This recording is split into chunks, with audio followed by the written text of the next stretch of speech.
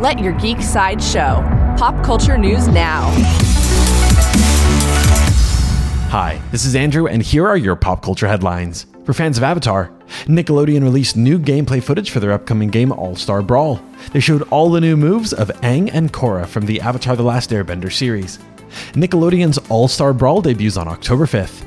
Coming soon from Netflix, Netflix released a new teaser for The Umbrella Academy. The teaser is available to watch in full on Netflix and shows, in fact, a Sparrow animation. The third season of The Umbrella Academy will premiere on Netflix in 2022.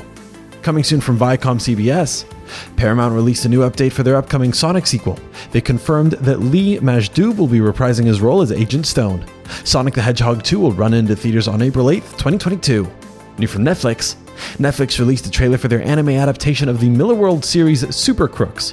The series follows supervillain Johnny Bolt as he returns to a life of crime after being released from prison.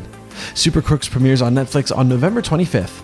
This has been your Pop Culture Headlines, presented by Sideshow, where pop culture is our culture. For any more ad-free pop culture news and content, go to geek.sideshow.com. Thanks for listening, and don't forget to let your geek side show.